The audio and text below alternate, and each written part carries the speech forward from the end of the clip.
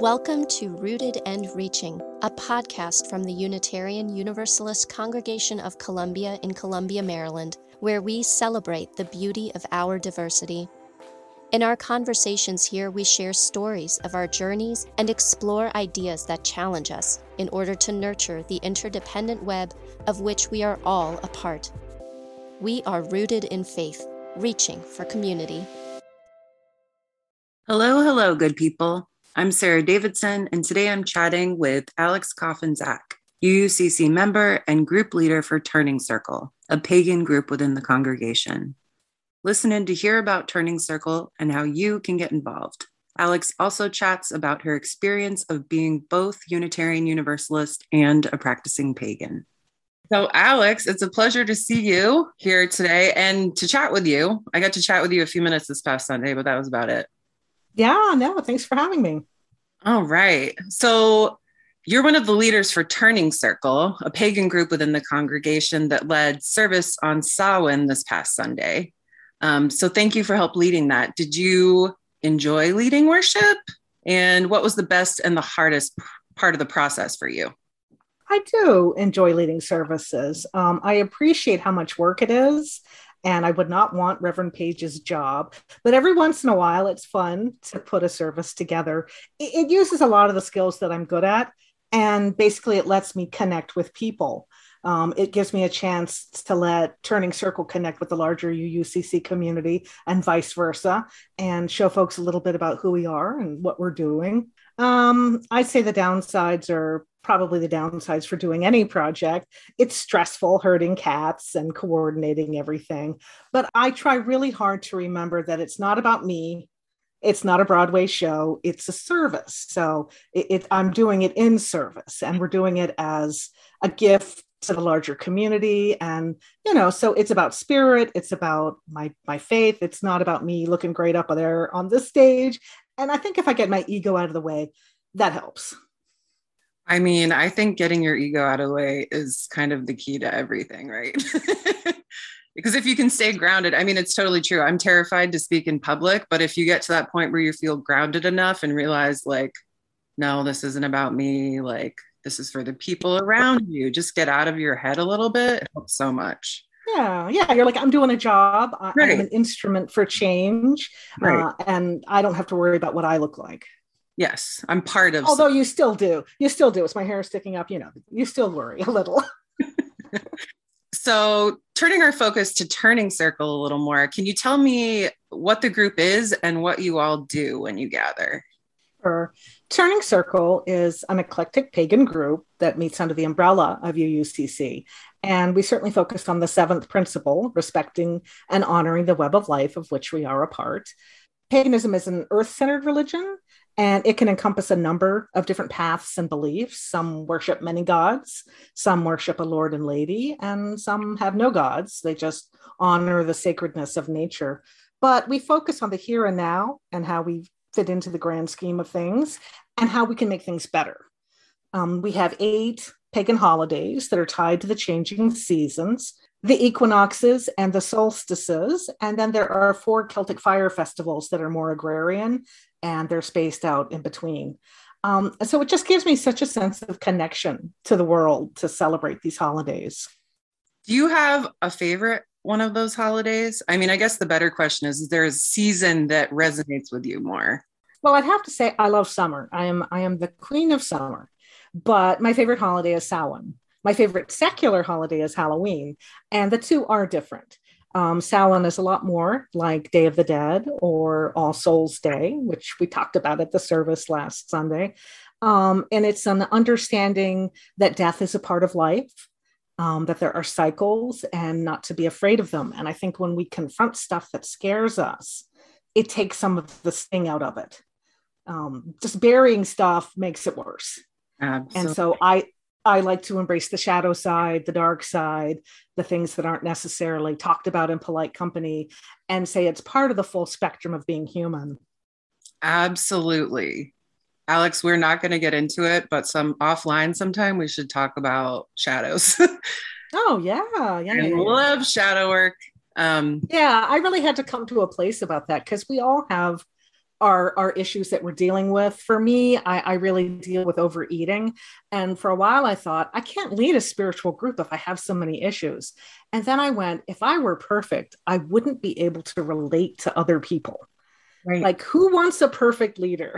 They would be like Teflon. No, it's for me too, it's tied to perfectionism, but it's realizing just, oh, I'm great as I am, just as I am. Right. Right. You are the universe expressing itself in this way. And that is perfect. In a unique way that nobody else will be able to do. Yeah. So, what has been most rewarding and also most challenging about walking a pagan path? Well, I'm pretty old and I grew up before the internet. And I remember growing up and having this feeling of spirituality that I had no name for. And I had to be patient. I kept thinking it's out there in the world and I'm going to find it. And eventually I did. In college, I finally met some folks who told me about Wicca. And that started me on the path to researching and finding groups. And finding paganism was like coming home. It was like finding a place that fit me and my beliefs. And it was just so nice to find a community that there were other people who had like-minded ideas. The natural world is amazing. Being aware of it can just fill you with awe on a daily basis. I want to tell people all the time, look up. We all walk around with our feet, looking at our feet, focused on where we're going, and we miss so much of what's around us. I mean, you can just stop in the grocery store and look up at the clouds and the birds, and it's just such a moment of peace. And then you can go do your stupid grocery shopping and you feel a little better. I don't really like winter. And I kind of mourn having to wear layers. I know there's a lot of people out there who are like pumpkin spice latte. And I just want to weep when fall comes around. So getting in touch with the cycles of nature helped me find, the good of fall and the good of winter, and to see that the plants die so that they can rest and be renewed, and that we need cycles like that in our own lives. So seeing it as part of a bigger picture helped me come to terms with it. So just very personally, coming to terms with winter has been part of my pagan path. I'd say a challenging thing about the pagan path is really we're talking neo-paganism. Paganism is, I guess, classified as what Europeans were practicing before Christianity came in. So what started in the 1940s, had another bump in the 60s, and another bump in the 80s is neo-paganism. That's what people are celebrating today. It draws from ancient roots, but it is definitely a modern religion. When I had kids, it was hard to find a place to take them. A lot of young adults and teens seem to hang out with pagan groups, but there wasn't an established community and way to raise children. So finding UU was an absolute boon to having an established RE program. And it just became a nice home for me alongside what other things I was doing. That makes a lot of sense to me. Another thing that as it has been a challenge with paganism, which still surprises me, is not everybody understands that paganism is not Satanism. I still get a lot of pushback from people who are upset and think it's something evil or a left-hand path. And there may be pagans doing all kinds of things out there, but paganism as a religion is peaceful. It's about the earth. It's about making the world better. So I often find myself having to educate people about what pagans actually are and do. But sometimes people really kind of flip out when I tell them that I'm pagan. I had a boyfriend's mother who didn't want him to go out with me because I was an evil witch. And I'm like, in this day and age, I'm shocked when I still hear things like that. Of course, as you should. It's out there. Yeah. Well, people are scared of what they don't understand, right? Like that's a tale as old as time that can be thrown into so many different situations. But yeah. Yeah, absolutely. So I consider myself an envoy for paganism out there in the world. So whatever I say and do, I feel like I'm being a representative. So I do my best. Some people are not going to like pagans because they're different from what they're practicing. But for people who are just wildly misinformed about paganism, I like to try to make that different. Yes. Thank you for doing that. I think that it needs a better rep. So thank you for representing it better. Right. There's an internet out there, since I grew up without the internet, I had an excuse for not knowing what paganism was. But in this day and age, if someone can't go Google and get some, there's a lot of good information. There's some stupid information on the web, but for people who can't go Google what is paganism, I mean, come on. Right. Stay curious, folks. Stay curious about the things you don't know about. Absolutely. I think if people can just keep an open mind and try to find that common ground with other people, the world will be a better place. We solved it.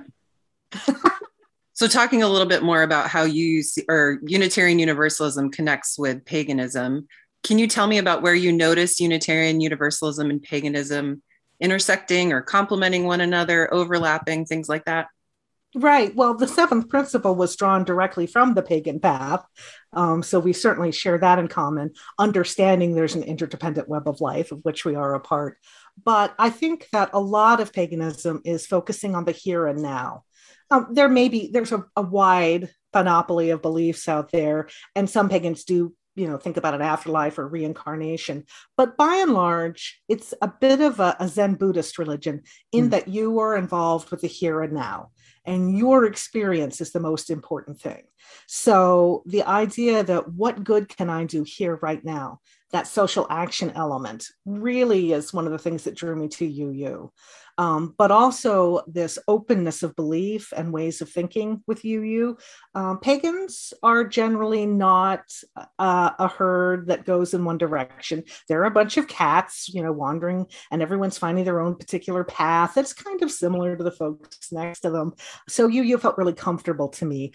Paganism doesn't have dogma.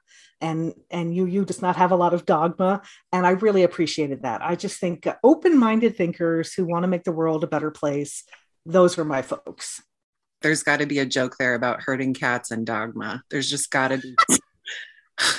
There's something there and it's not coming to me. If you don't have dogma, you're going to have to herd the cats. How about that? I knew it. I was like, Alex is going to work with me on this. I know it. That's perfect. Yeah. So how can others get involved with Turning Circle? What's coming up? We meet at the Owen Brown Interfaith Center twice a month on Fridays, 7:30 to 9:30 basically. But of course, the pandemic has thrown a bit of a wrench into things. So we are doing hybrid services. We ask that vaccinated people come in person and others can join us on Zoom. So we do have our listings of the times we meet on the UUCC calendar, and we have our own website, turningsircle.org. So if anyone wanted to get in touch with us or see what our calendar is, they're certainly welcome to come there, and we definitely welcome seekers and drop-ins. Awesome. Thank you so much, Alex. This was a pleasure. Oh, thank you. This was as much of a pleasure as I knew it would be. Thank you for listening. If you're enjoying the podcast, please subscribe to Rooted in Reaching wherever you listen to podcasts. See you next time.